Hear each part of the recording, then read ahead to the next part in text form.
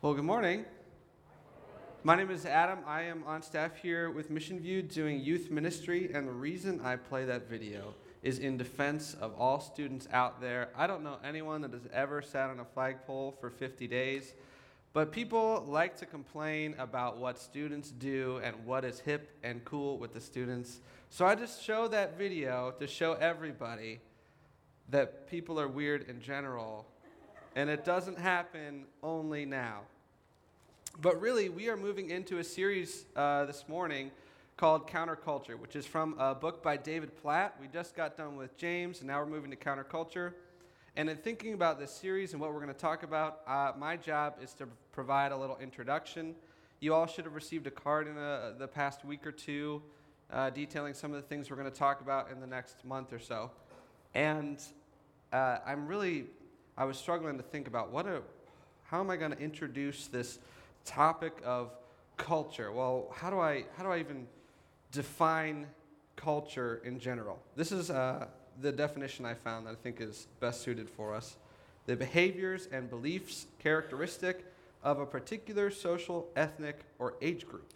So what you just saw, pole sitting, or whatever it's called, it was a weird cultural fad back in the 20s.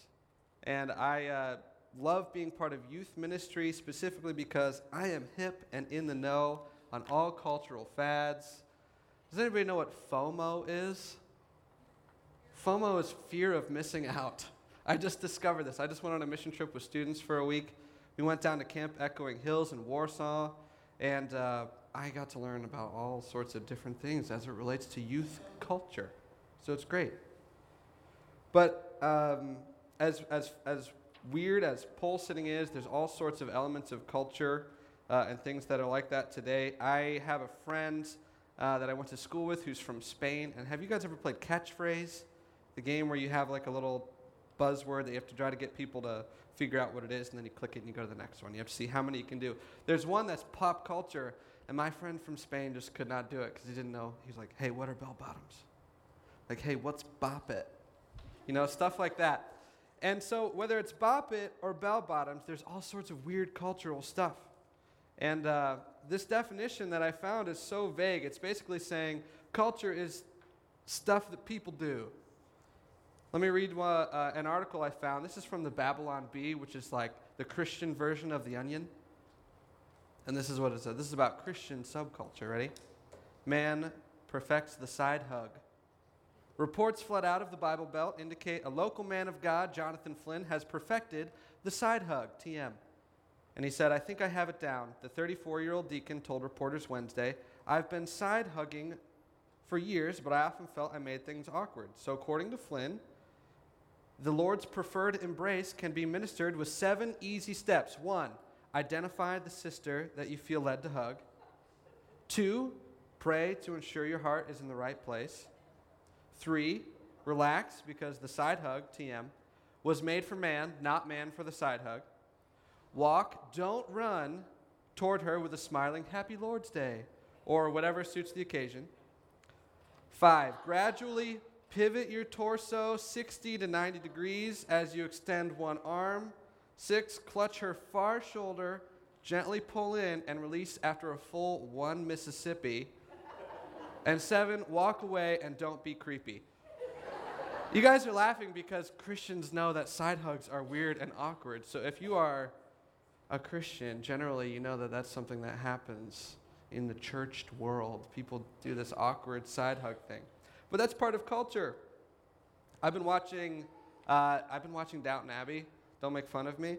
But I've been watching Downton Abbey. And it's a really cool show because you could see the culture of like the high-class people that live in this abbey, but then it also details the servants and their life in the servant quarters. So these are weird cultural things. So whether it's bell bottoms or bop it, I want to define culture as something like the reality of the world we live in at the present time. Whether it's small or large scale, whether it's across time or people groups, there is culture. It's the reality of the world we live in at the present time. So, here's another aspect of culture. Ready? Human trafficking is a multi-million-dollar industry that has largely been hidden in the shadows. but cases have been reported in rural, urban, and suburban communities in all 50 U.S. states. According to the U.S. Federal Bureau of Information Crime Reports, Ohio has ranked as high as 5th among all states in total reported human trafficking cases, with Toledo being identified as the 4th highest ranking city in the nation for recruiting victims into the illegal trade. That's from the Ohio Department of Health. The National Center for Missing and Exploited Children estimates there are 4.5 million people trapped in forced sexual exploitation globally. And so, as we move into this series, what we're going to talk about are some things like this: poverty, divorce, pornography. While they're not as funny as Bop It and Bell Bottoms, these are things that are equally real. And if we're going to talk about the reality of the world we live in, we want to confront these things. And so it's really great that we're transitioning from James. James is a book that is all about how Christians are to practically live out their faith, and we desire to do that as a church. So as we go into counterculture, we're going to talk about these various social issues. But we don't want to just dive in and say, how do we do this? Whatever. We need a sort of preface. We want to zoom out, and we want to begin with the gospel. So we just did a biblical study in James. This study is more topical, but each week we're going to have a specific verse that we go through. And for us, we're going to look at the words of Jesus. If you want to turn to John chapter 17, just to get a little context, John was a disciple of Christ, so he was an eyewitness to the things he was doing. He referred to himself as the disciple that Jesus loved. And the Gospels, Matthew, Mark, Luke, and John, narrate the life of Christ. And as Christ goes through and does his public ministry, as we get to John 17, he's going to let out this big prayer known as the high priestly prayer before he goes into the garden and is ultimately betrayed, and that leads to his death. So that's the setup. Let me read it to you. But now I am coming to you. This is starting in John 17, verse 13. But now I'm coming to you. This is his prayer. And these things I speak in the world, that they, his disciples, may have my joy fulfilled in themselves. I have given them your word, and the world has hated them, because they are not of the world, just as I am not of the world. And I don't ask that you take them out of the world, but that you keep them from the evil one. They are not of the world, just as I am not of the world. Sanctify them in the truth. Your word is truth. As you sent me into the world, so I have sent them into the world. And for their sake I consecrate myself, that they also may be sanctified in truth. If you're taking notes, I really love to give sort of a roadmap of where we're going to be going. So you can cut it into thirds, and we're going to answer 3 questions. After reading this passage, what's the situation? What's going on with the world? What do we need to know? What's the situation? 2, what are we to do? And 3, how are we to do it? Okay, what's the situation? What are we to do? And how are we to do it? First, let me pray. God, thank you for today. Thank you for these folks that have come to hear from your word. God, you are good and you love us, and that is evident in the person of Jesus Christ. And so as we go through these topics this morning, I pray that you would give us patience to listen to what you would have to say about these things, and ultimately that we could glorify you in them. We pray this in Jesus' name. Amen. First, what's the situation? I'm going to go through, and we're going to break up this verse piece by piece, or this passage piece by piece. So starting in verse 13. But now I am coming to you, and these things I speak in the world, that they may have my joy fulfilled in themselves. The word world in this passage is said a lot. It's said more than, I believe, 9 times in just these couple verses. So you remember our definition of culture is the world that we live in at a particular time. The reality of the world we live in at a particular time. So a question I have is, again, as we zoom out, before we dive into the nitty-gritty of these particular social issues, what's the reality of the world that Christians live in? What's the reality of the world Christians live in? And how do we look at that from a biblical perspective? I think in order to do that, we should start at the beginning. Genesis chapter 1. This is the creation account. In the beginning, God created the heavens and the earth. The earth was without form and void, and darkness was over the face of the deep. And the Spirit of God was hovering over the face of the waters. And God said, "Let there be light." And there was light. And God saw that the light was good. And God separated the light from the darkness. God called the light day, and he called the darkness night. And there was evening, and there was morning, the first day. And then he goes on and he creates everything that we know today, the heavens and the earth, the birds of the air, the creatures of the sea, the creatures on earth, man in his own image. And finally, in Genesis chapter 1, verse 31, God saw everything that he had made, and behold, it was very good. And there was evening, and there was morning, and that was the sixth day. Likewise, if you look in the same book that we're in John, in the first chapter, John says, "In the beginning was the Word." This is the Greek word logos, which is essentially used to describe Christ. In the beginning was Christ, and the Word was with God, and the Word was God. He was in the beginning with God. All things were made through him, and without him not anything was made that is not made now. In him was life, and the life was the light of men. The light shines in the darkness, and the darkness has not overcome it. So you see that from the beginning, the very first words of Scripture set up that God is creator. So if we as Christians are trying to look at how do we think about the world, we need to start with that. God is creator. My nephew is 4, and sometimes he plays with Play-Doh. And I distinctly remember this one time I was playing with Play-Doh with him, and he starts to make a little snowman, because everybody makes a snowman with Play-Doh because it's easy. So you make a snowman, and you stack 3 little balls on each other, and he was like, "Adam, look at my snowman." And I said, "Great, Josh. What would happen if I just grabbed his snowman and then crushed it up and then threw it on the floor?" What would Josh do? He'd cry. Because even Josh, at the age of 4, understands that creation belongs to the Creator. Creation belongs to the Creator. Let me read Psalm 24. "The earth is the Lord's and the fullness thereof, the world and those who dwell therein." So if we want to zoom out and think about what's the situation, how should Christians interact with the world? What's going on in the world? We need to first understand, this is the first big point, that creation belongs to the Creator. So that's the first part. The story continues, though. In Genesis chapter 3, it talks about the fall. And I'm not going to read the fall. You guys generally know it. There is a situation in the garden where Adam and Eve are walking in perfect harmony with God. And then through deception of a serpent, Eve takes fruit from the tree of the knowledge of good and evil and eats it, directly disobeying God, gives it to her husband Adam. And in doing so, the two are cast out of the garden. They are essentially cursed. The serpent is cursed. Ultimately, the world is cursed. And we call this the fall because now, at this point in the story, our world is tainted.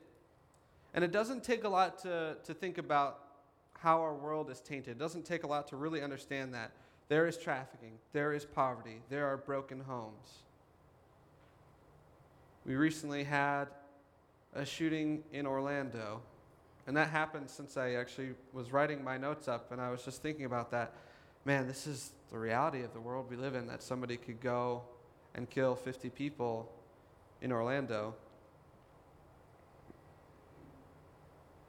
Likewise, Satan has a part in this world. In Ephesians 2, it says this: "As you were dead in the trespasses and sins in which you once walked, you followed the course of this world and followed the prince of power in the air, the spirit that is now at work in the sons of disobedience." Paul is talking about Satan. If you've ever seen the movie The Usual Suspects, it came out in 95, Kevin Spacey says, "The greatest trick the devil ever pulled was convincing the world that he did not exist." So think about the fact that we have this world, this beautiful created world by God. He is creator, and we live in perfect harmony with him. But then there is the fall, and now we live in this tainted, fallen world, and Satan has a part in it. How do we, as Christians, reconcile these two things? I used to live in Chicago for a while, and it's really fun to live in Chicago. It's a beautiful city. And there's a day in the spring that everybody calls patio day, because it's the day that's just warm enough where everybody will take the chains off of their patio chairs and things like that. And you walk outside and there's music playing. I swear I saw a milkman going by. It was wonderful. And I see all this, and then I round the corner, and there's a homeless man digging trash out of the garbage. And I asked a professor about it one time. I said, how do I look out my window and see the beauty of, these skyscrapers that man has made and still think about the fact that it's a sinful, fallen world? And he said, you need to have a balance. You need to have a balance of these things. And in the book of Luke, Jesus encounters the same thing.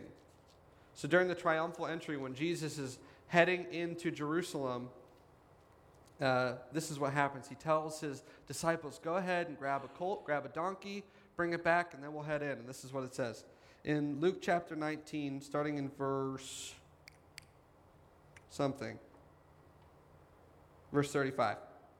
And they brought it to Jesus, the colt, and throwing their cloaks on the colt, they set Jesus on it. And as he rode along, they spread their cloaks on the road.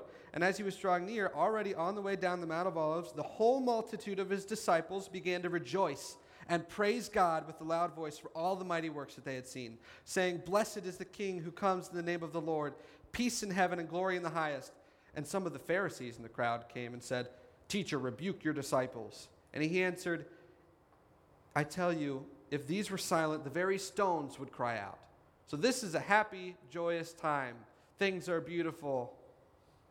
People are rejoicing at the works of the King. And then this is what it says. Immediately after, when he drew near and saw the city, Jesus wept over it, saying, would that you, even you, had known on this day the things that make for peace, but now they are hidden from your eyes. For the days will come upon you when your enemies will set up a barricade around you and surround you, and hem you in on every side and tear you down to the ground, you and your children, and they will not leave one stone upon another, because you did not know the time of your visitation. Even Christ understands the reality of the world he lives in, the reality of Jerusalem, and the fact that they did not know who he was. So we need to have a balance. We cannot, as we confront these social issues and think about the world we live in, we can't operate in these two extremes. One being in complete ignorance, where we hear some numbers and we, talk a little bit about trafficking and poverty and divorce and things like that and think nothing of it and go about our day. Likewise, we cannot operate in constant worry, where we are so stressed out by everything. Maybe, I have to do so much. God, I know God's in charge, but I feel like I need to worry about all of this stuff. And you don't have a peace and patience and understanding that God is sovereign and he will take care of these things. So it seems like a little bit of a tall order, but that's the reality of the world we live in. So, as you move on, it's interesting that Christ says he speaks these things in the world that they may have his joy fulfilled in themselves. Again, that's still John 17, verse 13. Why does he talk about joy? Because if we're going to think about the reality of the sinful, fallen world we live in, we need to think about the reality that a Savior has come. And so that is the gospel. That is the good news. Notice that Jesus says, these things I speak in the world. Jesus doesn't say, these things I speak to the world from a distance. He doesn't say that. He says, I speak these things in the world. So the good news is that the world is a mess. Its people are a mess. But God stepped into the world in the person of Jesus so that we can have a right relationship with him.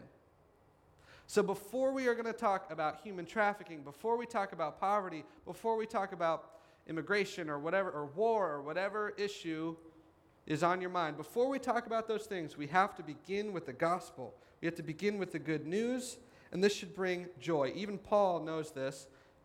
In the book of Philippians, which is known as kind of the book of joy in the New Testament, he says this, I will rejoice, for I know that through your prayers and the help of the Spirit of Jesus Christ, this will turn out for my deliverance, as it is my eager expectation and hope that I will not at all be ashamed, but that with full courage now, as always, Christ will be honored in my body, whether by life or death. And here's the kicker, for to me to live is Christ, and to die is gain. Before we're going to talk about anything else, we need to talk about how for us as Christians to live is Christ and to die is gain. So if you come this morning and you hear that Mission View wants to confront these certain social issues, that's great, but we are not merely humanitarian people. Yes, we care about humans, we care about people, but we, first and foremost, are Christians. David Platt in his book says the goal of the book is the application of the gospel to social issues. And he really emphasizes the application part. He doesn't want us to just sit on our hands and do nothing. But I really want to emphasize the gospel part. Before we champion one social issue, we need to champion the grand social issue that humans need a Savior. Humans need a Savior because we do not have a right relationship with God. And then the rest flows out of our love for God and others. We look after orphans because we understand what it is to be adopted into the family of God. We care about rescuing those in the sex trade because we understand that God has rescued us from our own bondage to sin. We emphasize marriage a certain way because we believe God has a good and wonderful plan for our relationships with one another. So, social issues are not the focal point of Christianity. It is the gospel. So as we begin, what is the situation? We need to understand our world and understand the gospel first before we dive into these things. And that's what this morning and this message is about. So if we understand all this, what exactly is the place of a Christian in this world? Moving on, in John 17, starting verse 14, Jesus says this in his prayer, I have given them your word, and the world has hated them because they are not of the world, just as I am not of the world. And I do not ask that you take them out of the world, but that you keep them from the evil one. They are not of the world, just as I am not of the world. In but not of is pretty common in church speak. So tomorrow's the 4th of July. Is it tomorrow? Today's the 3rd. Tomorrow's the 4th of July. You all know the story of Paul Revere, right? Paul Revere is the guy that ran through the town saying the British are coming and then alerted the militia so that they could defend themselves. Great story. I actually did a little bit of research. He never actually said the British are coming. He said the regulars are on their way. But a lot of people say the redcoats are coming, which didn't happen either, technically. But I say that because if he had said the redcoats are coming, everybody would know what he meant. It meant the British were on their way. They had these bright, vibrant red coats. And if somebody saw one of those, you could sure bet that they were likely from across the pond. In the same way, Christians should be set apart. They should be like Christ. They should be made distinct and identifiably so, almost as if they're otherworldly, like they come from across the pond. Easily identifiable. That's what we mean by in but not of. And I don't say that in a proud way, but humbly, intent on honoring God and serving others. So that should be the attitude of a Christian. In 1 Peter chapter 2, verse 9, it says this, you are a chosen race, a royal priesthood, a holy nation, a people for his own possession, that you may proclaim the excellencies of him, God, who called you out of darkness into his marvelous light. If you're a Christian, do you think of yourself that way? And again, I don't mean you go up to your non-Christian friends and you're like, hey, guess what? Let me tell you about me. Likewise, in Matthew chapter 5, it talks about salt and light. You are the salt of the earth, but if salt has lost its taste, how will its saltiness be restored?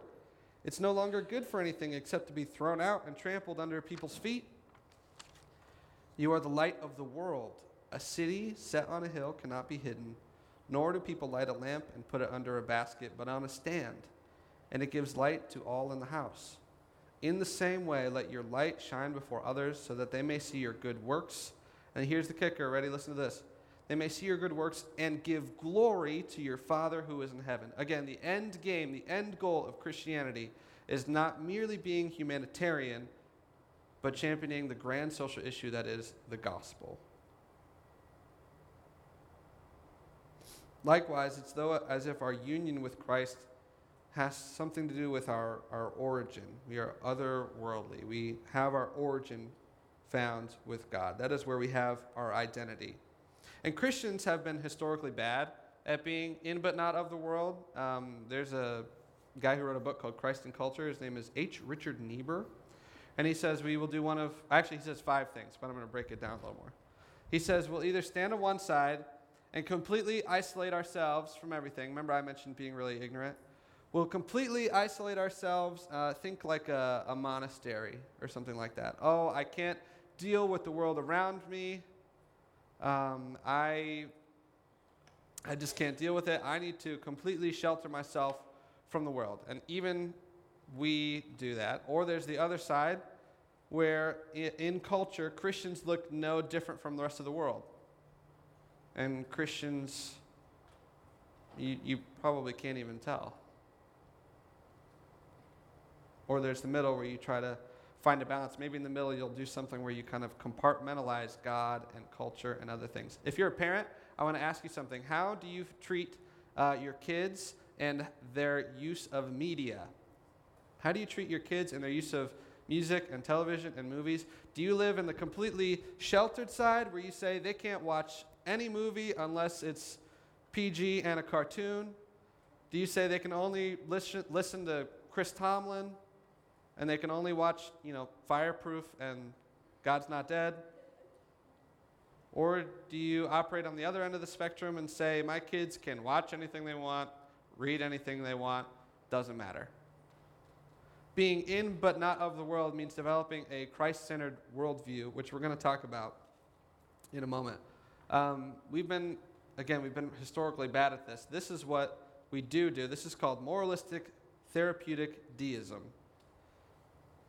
There are two sociologists that wrote this up. I love it. Christian Smith and Melinda Denton. They said this is generally how we will confront issues and generally how we see God. God wants people to be good, nice, and fair to each other as taught in the Bible and by most world religions. The central goal of life is to be happy and to feel good about oneself. God doesn't need to be particularly involved in one's life except when he's needed to solve a problem. Good people go to heaven when they die. Oh, I missed the first one. A God exists who created and ordered the world and watches over human life on earth. That's generally how people see God. But what we're going to talk about in just a second as we move forward is that we want to see God differently, and that will influence how we see the world, how we confront these issues that we're talking about. So now that we understand our place, we're supposed to be in but not of, how do we do it? Moving on in John chapter 17. Sanctify them in the truth. Your word is truth. And as you sent me into the world, so I have sent them into the world. And for their sake I consecrate myself, that they may also be sanctified in truth. The word sanctify here literally means holy making. And he says sanctify them in truth. So truly holy. Again, not just holy in that you're a good person or you do good things or you give to this organization or you do this for this agency, but holy as God is holy, conforming to the likeness of Christ, continuing to be set apart for the service of God. And then Jesus says, as you sent me into the world, so I have sent them. Be sent out. So now, being in but not of the world doesn't just have to do with your origin, but also your destination. How do we do that? How do we become sanctified? How do we become holy? I want to posit to you that sanctification and revelation go hand in hand.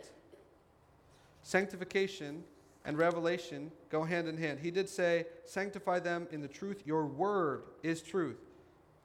God's word is how he has communicated himself and his will to us. So if you think that you can grow in holiness and you can become more like Christ without ever opening up this book and you let it sit on your shelf and become all dusty, then you're wasting your time.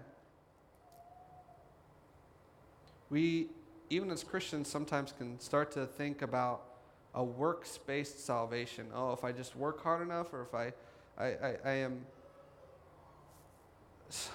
I am a social activist for this thing or that thing. If I do that enough, then I am growing in holiness. But that's not what Jesus says. Jesus is talking about how holiness has to do with his word here.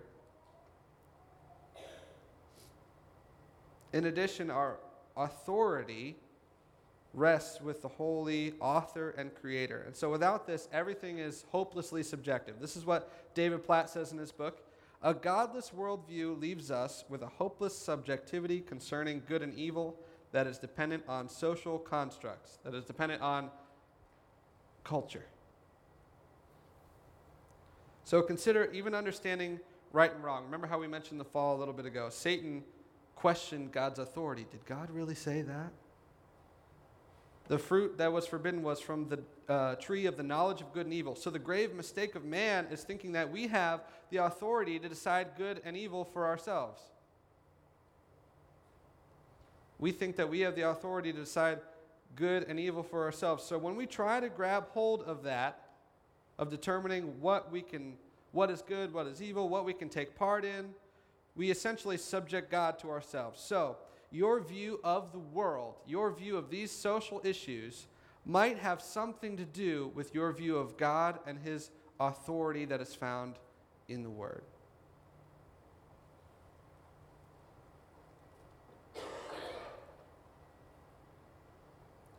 Instead, we want to develop a Christocentric worldview, a Christ-centered worldview.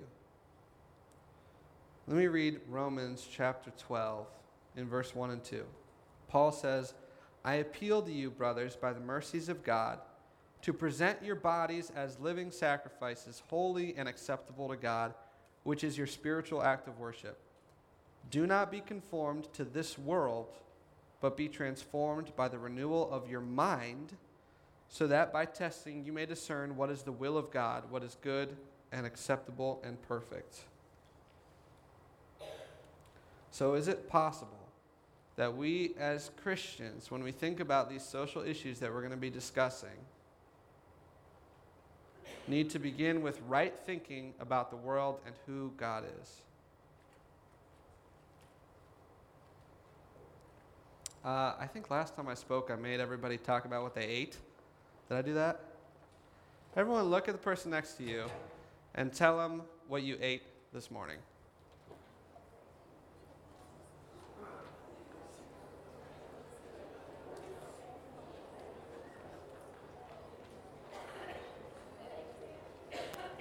Now go ahead and tell them, what is your favorite kind of food?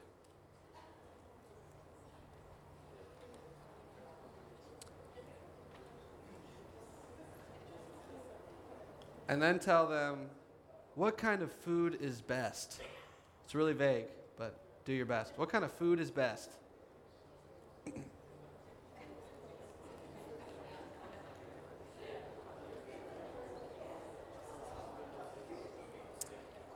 For me, this morning, I ate a hash brown from McDonald's. Don't judge me. I ate a hash brown from McDonald's. My favorite kind of food is like Southern style barbecue. If you haven't been to Memphis barbecue, do it because it's great. And what kind of food is best? When I first was asked this question, I said, I don't know, healthy food, I guess. But the point I'm trying to make is if we view Scripture and we view what God says as our ultimate authority, why do we not let that dictate even the small things in our life, such as what we think and how we act on food? Because already in the 3rd chapter of this entire book, fruit from this tree is what caused the fall. Our own lust for this fruit. At one point, there's bickering about whether or not the church can eat meat that was originally sacrificed to idols by pagans. And so there's this big argue and debate over that. And Paul says, whether you eat or drink, do so for the glory of God. At one point, Jesus says he declares all foods clean. Jesus at one point turns water into wine. Scripture has a lot to say about food. It says your body is your temple. Maybe we should eat healthily. But the point I'm making is that if we are to develop a Christocentric worldview, a Christ-centered worldview, we need to let God, His Word, and who He is influence how we think about things in its broadest term. So, think about that as we go into these next month or two to talk about these things. What's the situation? The reality is that God is creator, but the world is fallen, but that God is reconciling the world to Himself through Jesus Christ. Christians are to be in but not of the world, and they do that by having a Christ-centered worldview, which is found in God's Word. Finally, I want to let you know that there is no realm outside which God touches. In Genesis, in the story of Joseph, he's one of a bunch of brothers. He is sold by his brothers into slavery because they hated him. He goes and becomes the manager of a house. He's kicked out of the house for something he didn't do. He ends up in prison for a long time.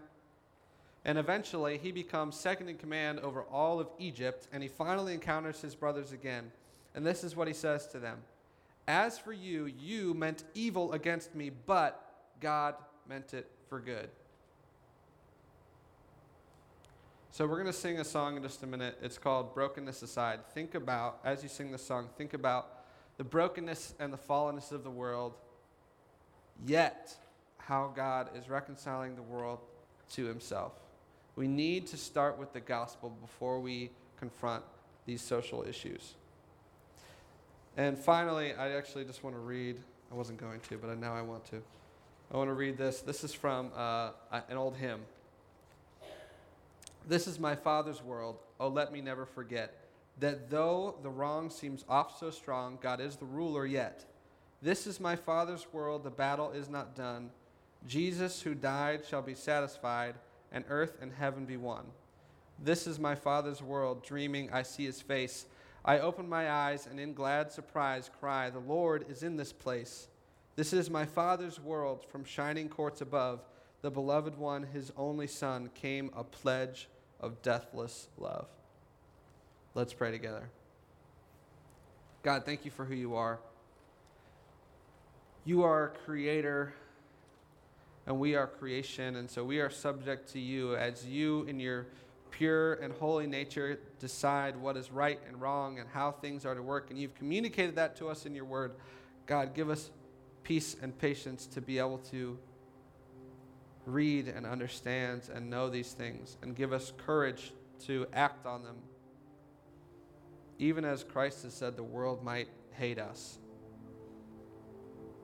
You are good and you are holy, and you have begun the work of reconciliation as you have sent Jesus Christ into the world to die for us so that we can have a right relationship with you.